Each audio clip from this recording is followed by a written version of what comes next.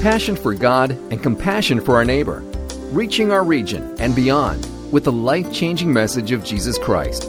This is Crosswinds Church. And now, here's Pastor Kurt Truxas. Good morning, Crosswinds. If you're new, my name is Kurt, and I'm one of the pastors.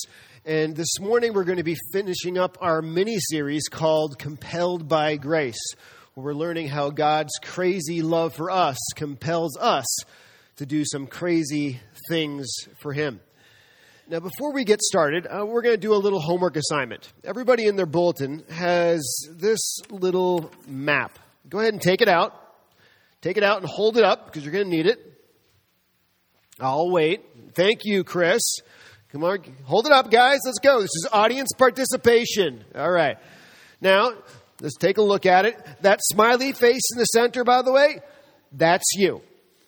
So what this is it's a relational network. We're going to give you the opportunity to figure out what your relational network is. The circles around you are the different spheres of influence, like your family, public service places that you are involved in, such as Kiwanis or Pi, restaurants you attend, like Family Diner or Perkins, or businesses that you are involved with, Baumgars, Walmart, auto parts stores, neighbors, work, youth sports. Now, here's what you need to do.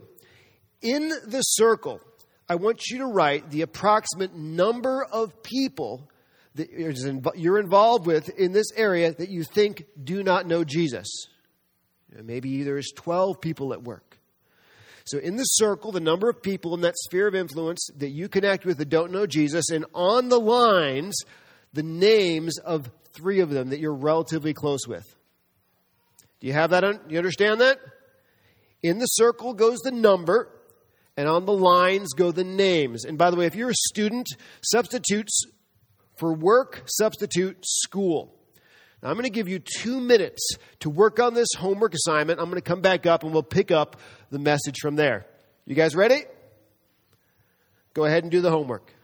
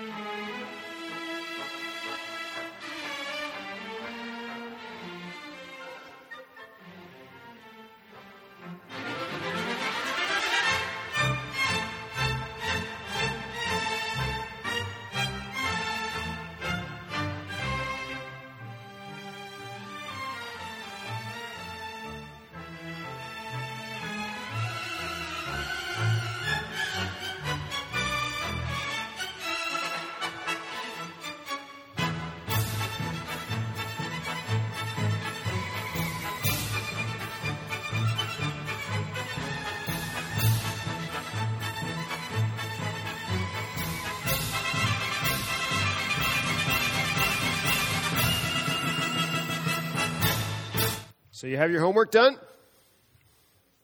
Good. Well, put that aside. Don't put it away too far. We're going to refer back to that later in this morning's message. So that is, what is your relational network? And what I'd like to begin as we talk about is hush puppies.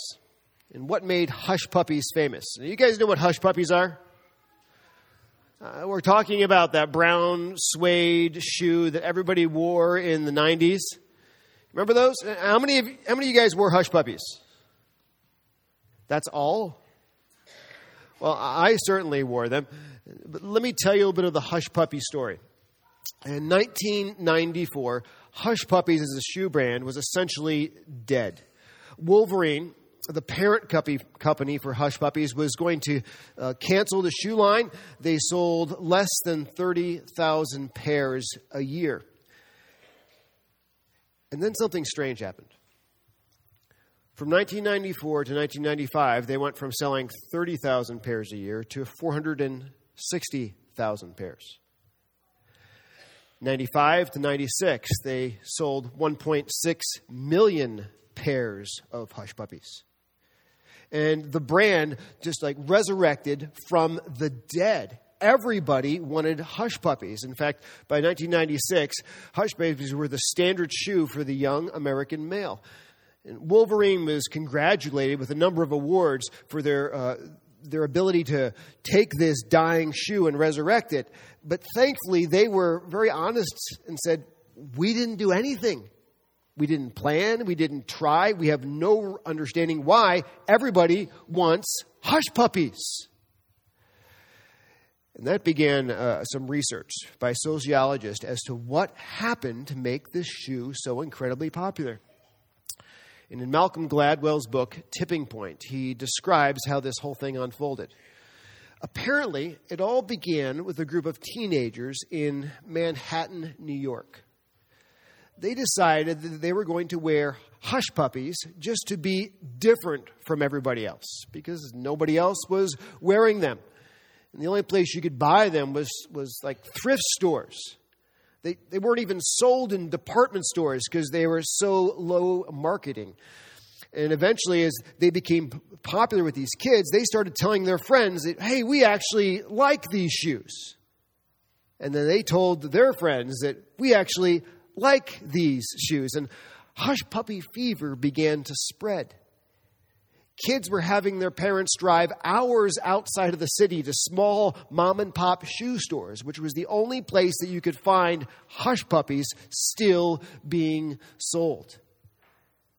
And the hush puppy fever was alive and well among Manhattan teenagers.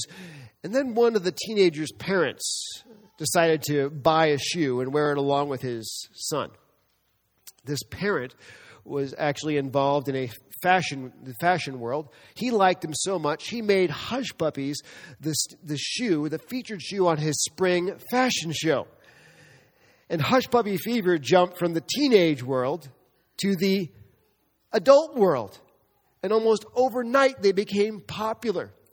And it was all because friends told their friends, who told their friends, who told their friends. And in 2 years, it went from a dead shoe brand to the standard shoe for the young American male.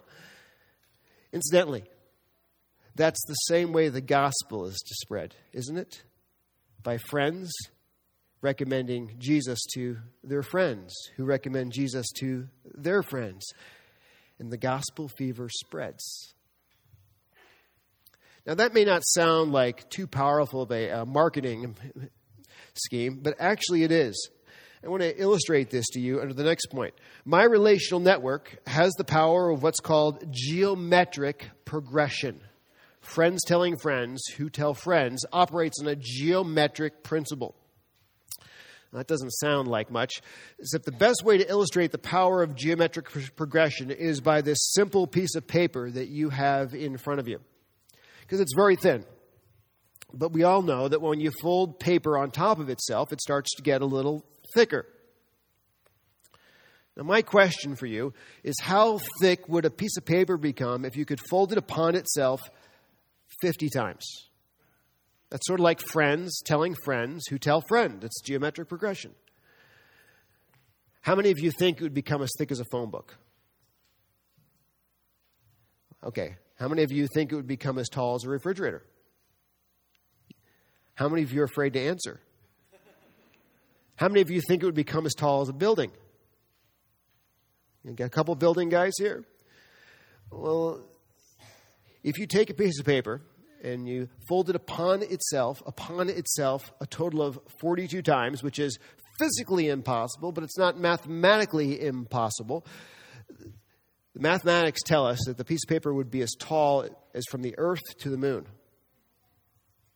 If you continued folding it up to 50 times, the piece of paper would be as tall as the earth to the sun. Actually, it would be just a little short of the sun, to be technical on this. I did some research. 51 folds would pass the sun. And if you were continue folding that piece of paper 94 times upon itself, it would be the very breadth of the universe itself. Obviously, geometric progression, friends telling friends who tell their friends who tell their friends, is a very powerful principle. It's the way hush puppies, with no advertising, became the dead brand to the most popular brand for young American men. Just simply friends telling their friends. It's the way the gospel is designed to go forth as we speak positively about Jesus, the church, and God's book to our friends. And they learn and experience and go from there. This morning, we're going to see how this recommending Jesus to our friends, and friends therefore recommending Jesus to their friends, how this works in the Bible. In fact, this is the way the very first disciples came to Jesus Christ, simply by friends telling friends and recommending him to the others. We're going to study this morning in John chapter 1, verses 35 through 41. So I'd like to ask everyone to take their Bibles out. Turn to John chapter 1. And put your eyes in the text at verse 35. And I'd also like to ask you to stand out of reverence for God's word as I read it. Follow along with your eyes in your copy of God's word. The next day, again, John was standing with two of his disciples. And he looked at Jesus as he walked by, and he said, "Behold, the Lamb of God." And the two disciples heard him say this, and they followed Jesus. And Jesus turned and saw them following and said to them, "What are you seeking?" And they said to him, "Rabbi," which means teacher, "where are you staying?" And he said to them, "Come and you will see." So they came and saw where he was staying, and they stayed with him that day, for it was about the 10th hour. Now, one of the two who heard John speak and followed Jesus was Andrew, Simon Peter's brother. He first found his own brother Simon and said to him, "We have found the Messiah," which means Christ. And he brought him to Jesus. And Jesus looked at him and said, "You are Simon, the son of John.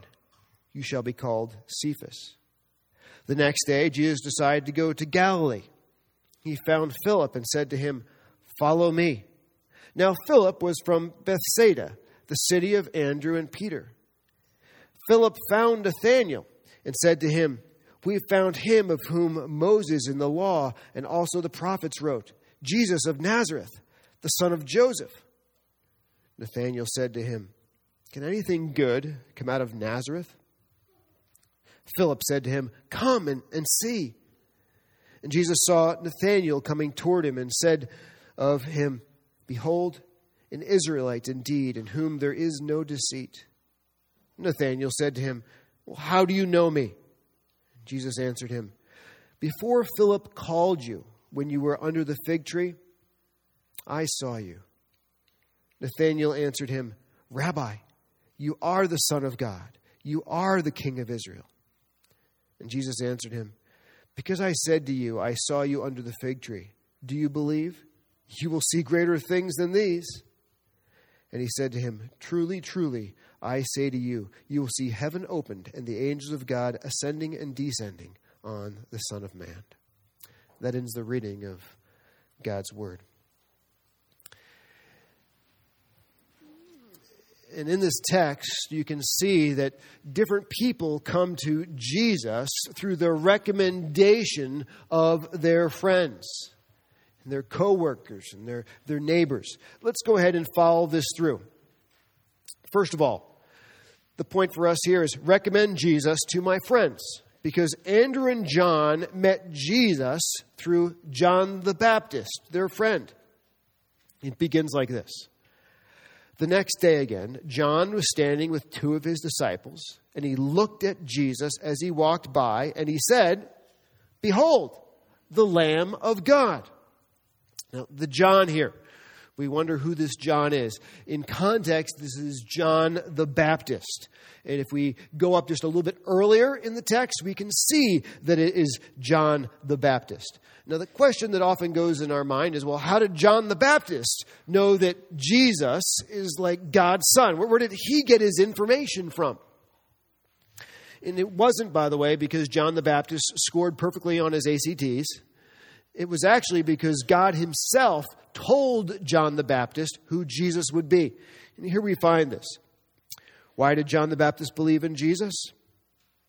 Beginning in verse 32. And John bore witness, "I saw the Spirit descend from heaven like a dove, and it remained on him. Now, I myself did not know him. I didn't know who he was. But he who sent me to baptize with water said to me, he on whom you see the Spirit descend and remain, this is he who baptizes with the Holy Spirit. Well, I have seen and have borne witness that this is the Son of God. Speaking about Jesus. And John the Baptist has obviously done a lot of baptisms. That's why he's called John the Baptist. So this is like the one baptism that totally freaks him out, right? It puts Jesus under, brings him up, and we know from other texts that the voice of God the Father was heard at that time, and the Holy Spirit, it says in this text and on the other text, came and descended upon Jesus. And John is sort of freaked out, like, okay, this hasn't happened before. This is the one who is the very Son of God. And when Jesus walks by, he makes these recommendation to his two friends. He says, behold, that guy is the Lamb of God. Now that sounds like a strange recommendation, doesn't it? You can say somebody's a good cook, he's a person who has a good character, but somebody is the Lamb of God? What kind of compliment or recommendation is that? So what does it mean to say Jesus is the Lamb of God? Now, you have to put yourself in context. At this time, we're in the Old Testament days. People sinned, and the way you dealt with that was by the death of a lamb or the death of an animal. And so people sin a lot. And so there's a lot of blood that's going all over the place, and it's being shed in the temple. But here's the deal. There is many animals being sacrificed that we provide. And the book of Hebrews tells us that all of it was just figurative. Not a single animal's blood ever truly atoned for our sin. But the Old Testament was telling us that there was a day that was coming when all this would change. It wouldn't be multiple animals that we provide that figuratively took away sin. There would be one lamb that God provided that actually took away our sin. And when John the Baptist says, behold, the Lamb of God, what he is saying is, that man that you see walking there, that is the one who will die in our place for our sin. That is a huge recommendation. Now, honestly, I think John's two friends have a hard time getting their mind wrapped around this huge recommendation by John the Baptist. That's understandable. That person is going to die in our place for all of our sin, for all of you, for everyone. Now, before we go any farther, let's, by the way, pause and identify these two disciples. Who are they? Let's give them a name. I can tell you that the name of one of them is Andrew. That's easy because Andrew's name is revealed later in the text. But the other one sort of stays mysterious. I believe the other unnamed disciple is John the Apostle. Because throughout the Gospel of John, whenever John the Apostle is involved, he includes himself in the story, but out of humility, he leaves himself unnamed. So I believe this is John the Apostle who is the other disciple at this point. So we have Andrew and John. And this is what happens. The two disciples heard him say this, and they followed Jesus. Now, you're going to see in a moment, they didn't follow him closely. They followed him from a distance. They get this recommendation, a huge recommendation by their friend John the Baptist, and they start following Jesus, watching him from the outside. Like they're in the outskirts of the crowds when he's speaking. They're like peering around the end caps at Walmart to see what he's down the aisle, buying. They're distanced from him. They're observing Jesus for a while. Because it's at the end of the day when they have an encounter. Jesus finally turns around and talks to these stalkers. Jesus turned around and saw them following and said to them, what are you seeking? And they said to him, Rabbi, which means teacher, where are you staying? And he said to them, "Come and you will see." So they came and saw where he was staying, and they stayed with him that day, for it was about the 10th hour. So what happens here is the 10th hour, by the way, is 4 o'clock in the afternoon. So they've been following him for the day, just observing him, just watching him. And at this point, they're interested in him. They want to know more about Jesus because they call him Rabbi. Why did they call Jesus Rabbi is the next point.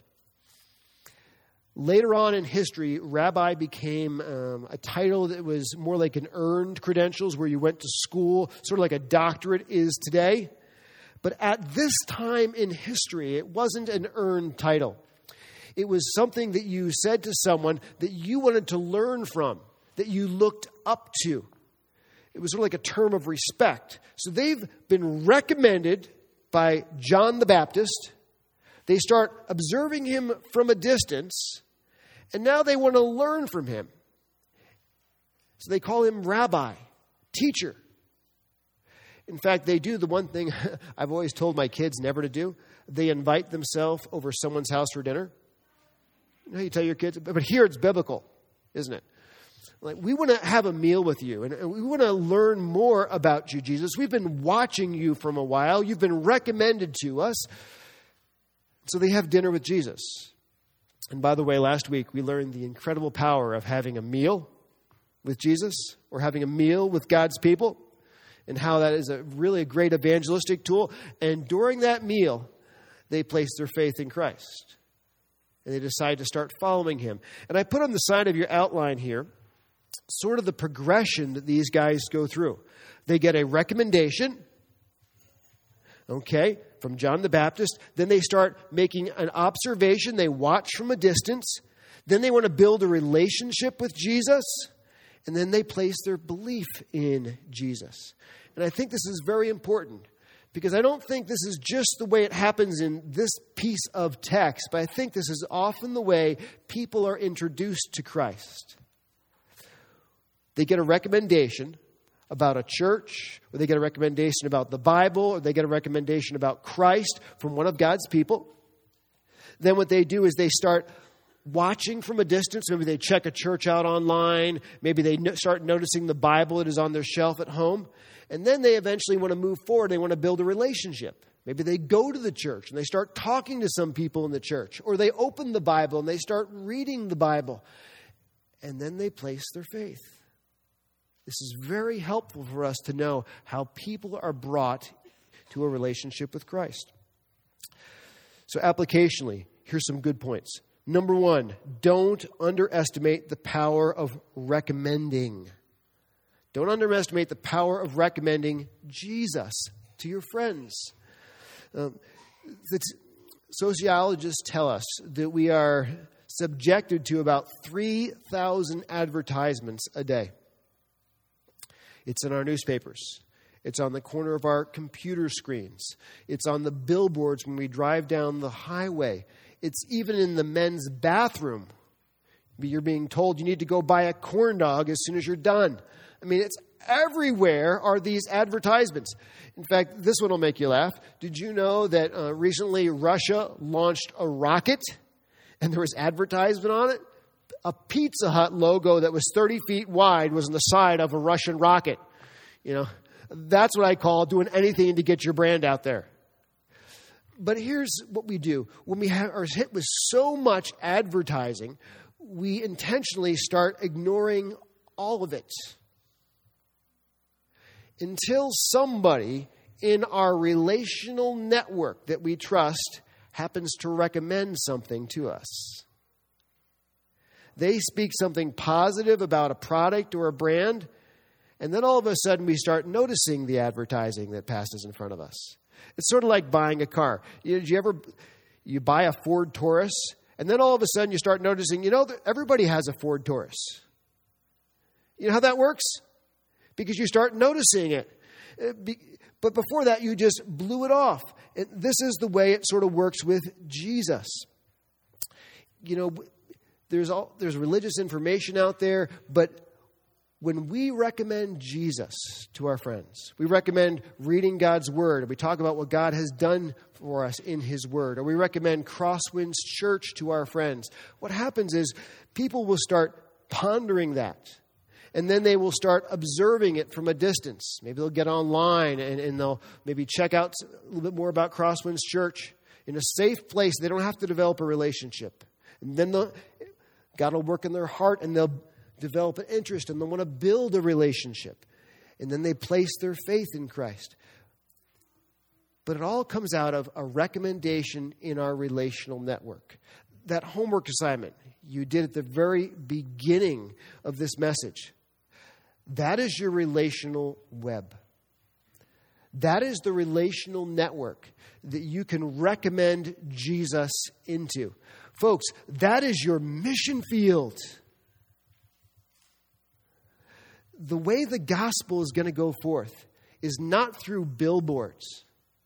It's not through mass advertising and mail home campaigns. The way the gospel goes forth is you recommending Jesus to your friends, the people on that map, and them developing an interest and following this pattern, and them recommending Jesus to their friends, and them recommending Jesus to their friends. It's the way hush puppy fever spread. It's the way the gospel fever spreads. It's the simple power of recommending Jesus. The other thing I want you to notice here is we don't need to prove Jesus. We just let people spend time with Him. Isn't that what He says here? He says, well, Rabbi, we want to learn more about you. And He says, well, just come and you will see. Just come and have a meal with me. I mean, Jesus doesn't start getting out all the ontological arguments and the teleological arguments and the cosmological arguments for God. He doesn't pull out Josh McDowell's evidence that demands a verdict and start saying, let's go see if we can argue this out and prove this out. He's like, just come over for dinner. Real simple. Just spend time with Jesus. Spend time with His people. It's real relational low key. And Jesus is man enough to prove Himself in that relationship. Folks, it's the same with us. Our job is not to prove the truth of Jesus to somebody like he's a mathematical argument. Our job is to recommend Jesus to people and then let them spend time in God's Word. Let them spend time with God's people, and Jesus will prove Himself. The burden of proof is on Him, not on you, and not on me. Well, the first thing we saw is this. We recommend Jesus to our friends, and you can see how this procedure worked. The other one is we can recommend Jesus to my family. That's another one of those circles in relational networks, because we find that Peter met Jesus through his brother, Andrew, recommending Jesus in the family. John 1:40-42. One of the two who heard John speak and followed Jesus was Andrew, Simon Peter's brother. He first found his own brother Simon and said to him, "We have found the Messiah," which means Christ. And he brought him to Jesus. And Jesus looked at him and said, "You are Simon, the son of John. You shall be called Cephas," which means Peter. So, what we have here is a really shortened version of what happened above. There's not a long time of I need to observe. There's not a long time of I need to build a relationship. What is this like? Okay, I trust my brother. My brother would not lead me wrong. My brother says we found the Messiah. I better just go and check him out because my brother is probably right. And this is what happens, a real compressed version. And Peter comes to Jesus. And what I think this points out to us is that our family network is a very powerful network. Because in our family, people trust us. You can trust your family. And if you speak positively about Jesus into your family, to those who don't know Him, we often underestimate the power of how God can use that and the power of that recommendation. So, number one, we looked at the network of our friends. and sometimes the process that goes through. Number 2, we looked at the network of our family and how quick and how powerful that can be. Number 3, recommend Jesus to my coworkers and neighbors. Because Philip met Jesus through Andrew and Peter. The next day, Jesus decided to go to Galilee. He found Philip and said to him, "Follow me." Now, Philip was from Bethsaida, the city of Andrew and Peter. Here's what's interesting. Bethsaida literally means fish city. What it is that Philip and Andrew and Peter were all from this area of Bethsaida, fish city. They lived in the same small town, and they worked in the same job, in the same line of work. They're all fishermen. And do you know when you recommend Jesus to people who are in the same line of work to you, it's a very powerful recommendation because they trust you? When you recommend Jesus to people who come from the same town or the same block or the same neighbors, it's a very powerful recommendation because they trust you. I thought about this a little bit. A couple times a year, I get a chance to get away and go hang out with other pastors of churches that are similar to ours. And I find myself very quickly in a close relationship with those guys because they're wrestling every day with the same kind of problems that I'm wrestling with. And we have some great conversations over meals, really deep stuff we talk about. Well, it's because we're in the same line of work. And those of you who work in Polaris, you have other people who work with you. And you have a good connection with them because you're in the same line of work. Those of you who work in pure fishing, you have other people who really connect with you because you're doing the same kind of thing with lures. Those of you who are teachers, do you know other teachers have a great deal of respect for you? And you recommend Jesus to them, they're very likely to listen. Some of you are farmers. When you speak positively about Jesus and Crosswinds and God's Word to other farmers, they're likely to listen because they trust you and they respect you because you're in the same line of work as they are. It's a very powerful network, coworkers and neighbors. In fact, I think it's the second most influential network that we are a part of. The first is our family. The second is our coworkers and neighbors. Number 4. You know, we could even recommend Jesus to my doubting friends. Because doubting Nathanael met Jesus through Philip.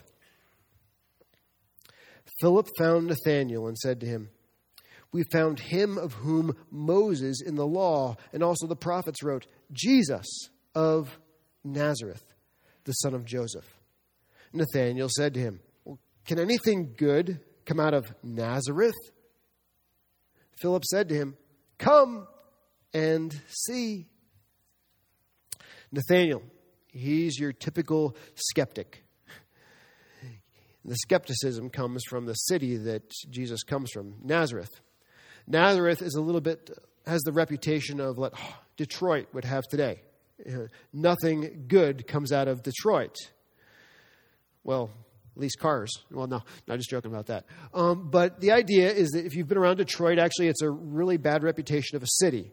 And so that's the reputation. And we know that Nazareth, there was a lot of dark stuff that went on, but there was a group of Bethlehemites that were there, small group of faithful Jews that lived there, and very small. If you wanted to get married in Nazareth, you pretty much had to marry a relative because there wasn't anybody else who was a good part of the faithful Jews. So he's skeptical.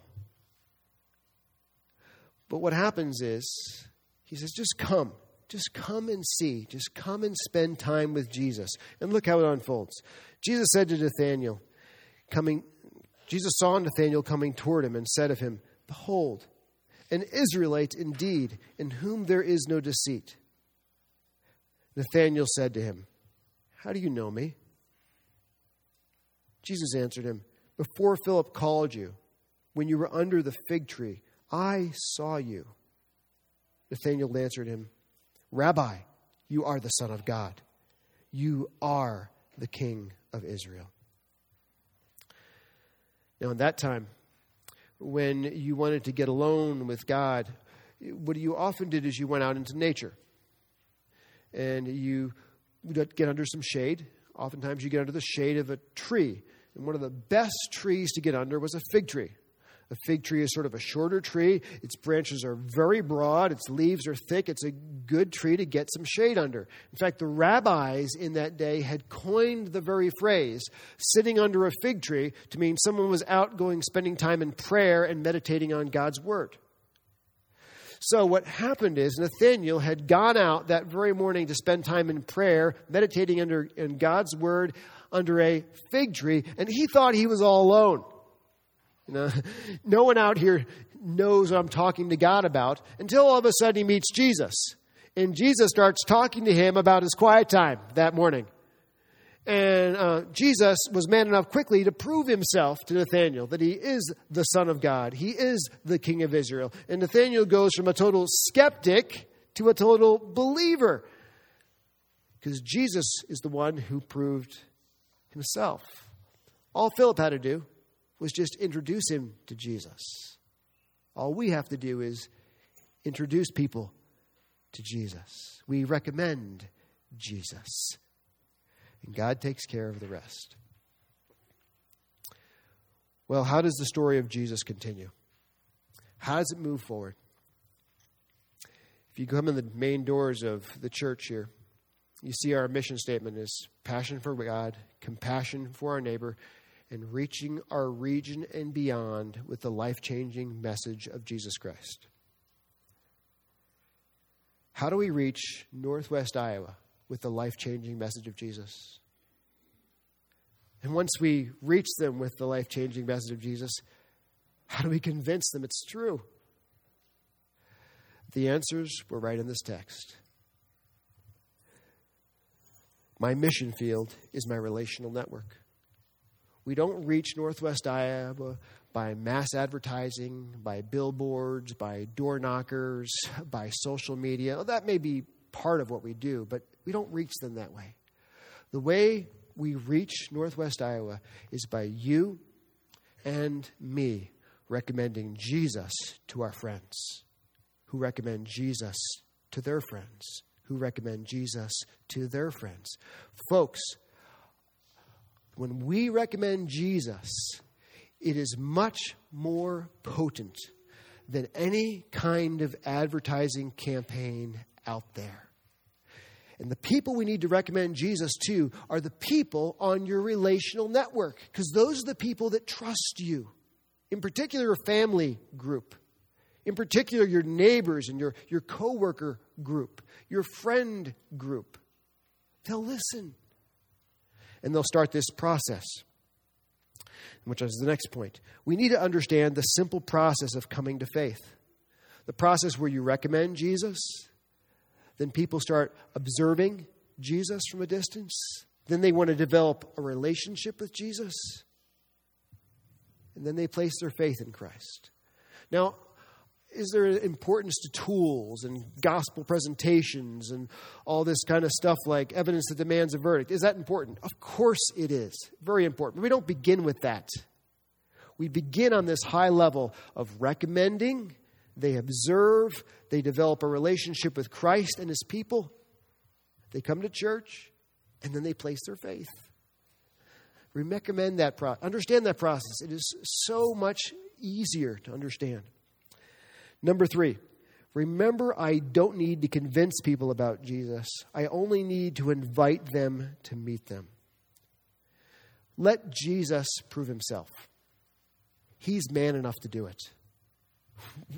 We just have to introduce people to Jesus and let him spend time in his word, because the word of God is living and active, sharper than a double-edged sword. It will work in people's lives, whether it's coming from my mouth or a teacher's mouth here as the word is preached, or whether it's them reading God's word on their own, or whether it's in a life group. God's word will work. Now, in a moment, we're going to celebrate the Lord's Supper together, where we're going to reflect on God's crazy love for us, that he humbled himself to fuse himself permanently with human flesh, to die in our place for our sin. So we are saved, and we're the most blessed beings in all the created order, and we deserve none of it. But as we reflect on God's crazy love for us, what I want you to think about is, what is crazy that you've done for him? Last week, we looked at befriending those who are far from God. Have you done anything crazy and had meals with those who are far from God? Maybe this Easter, it's time to begin. Have you done anything crazy and actually spoke about Jesus and recommended Jesus to those people that are in your friendship network, in your web? Have you taken the risk to do that? As you hold the bread and the cup and you're reflecting upon what Christ has done for you and his crazy love, I believe the Holy Spirit is going to be working in your heart at that time and instructing you and teaching you on who you should be sharing him with, who you should be recommending him to, and who you should be eating with as well. I'm going to pray. Dear Jesus, I come before you and I thank you so much for this simple relational network of recommending you to others and how incredibly potent it is. I ask that you would help us to speak about you, to speak about Crosswinds to our friends, to speak about your word and what we've learned in it, to be open. And I pray that you would use that recommendation in people's lives to open up their interest in the gospel. And as we are looking at your communion and reflecting on the greatness and the craziness of the love you have for us, I pray that you would work in our hearts, in our lives, in giving us clear direction on what is crazy that you would have us do for you, to bring the gospel forth and to reach Northwest Iowa with the good news of Jesus and to move us out of our comfort zones. We ask this all in Christ's name. Amen. This has been a presentation of Crosswinds Church. More of Pastor Kurt's sermons can be found online at crosswinds.tv. Thanks for being with us, and may God continue to enrich your life.